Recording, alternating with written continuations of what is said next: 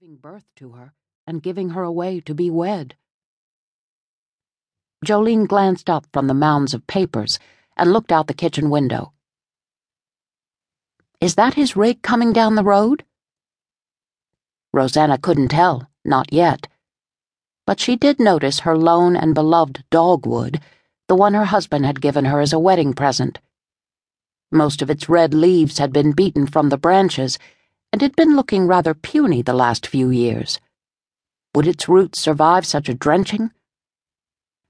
At the end of last winter, she and Jolene had cut a few shoots from the tree, hoping to grow new trees before this one died. They should have started that years ago, when the dogwood was still healthy. "It's dead." Jolene recognized his rig before Rosanna. She didn't have to ask Jolene to finish helping with homework or to get supper on the table.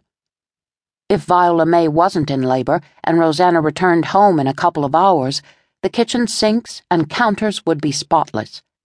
Maybe the floors, too, if Jolene and her siblings got into another soap suds battle. They loved those, and the upside was that the floors had to be mopped dry when they were through.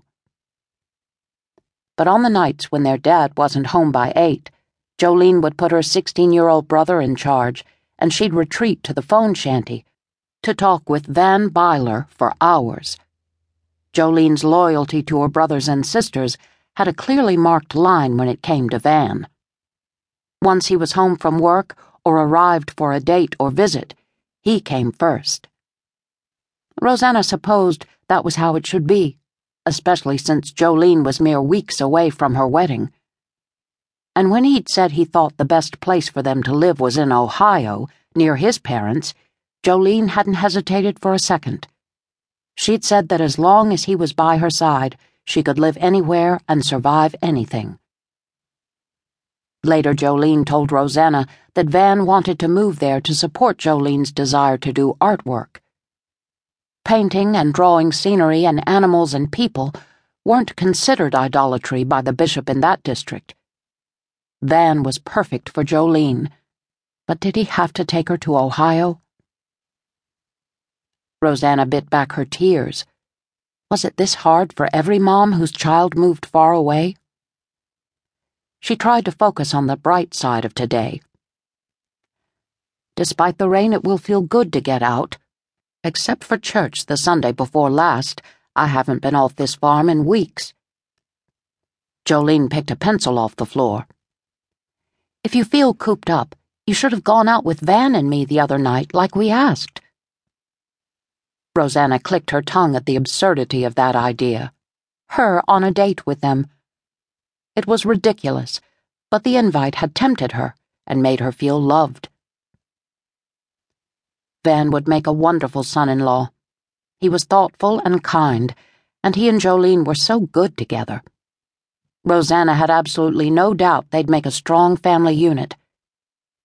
Van was older than Jolene, and she had been in love with him since he'd moved here to work in his uncle's blacksmith shop when she was 15.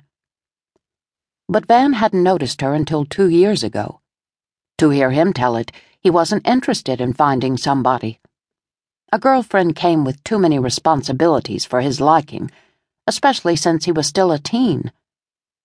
Then one day he'd barreled out of his uncle's blacksmith shop, hurrying to grab lunch at the nearby bakery, and he saw Jolene trying to open the door to the bakery while balancing a basket of pastries. He said she'd owned his every thought since. Rosanna had never seen a man as much in love as Van was, so she couldn't begrudge him for taking Jolene to live elsewhere. Since Jolene had never really been allowed to paint, maybe she'd give it a try and decide it wasn't that important to her after all, and then she and Van would move back. A mother could only hope. The door banged open, and her husband walked in carrying a large package. His blue eyes held the same zest for life she'd fallen in love with more than 20 years ago. She put her hands on her hips. "Benny Kime, what have you done this time?" He grinned. A surprise for Jolene, but first he held up the gold shiny box. Cookies. "Benny." Rosanna frowned. "Not before supper."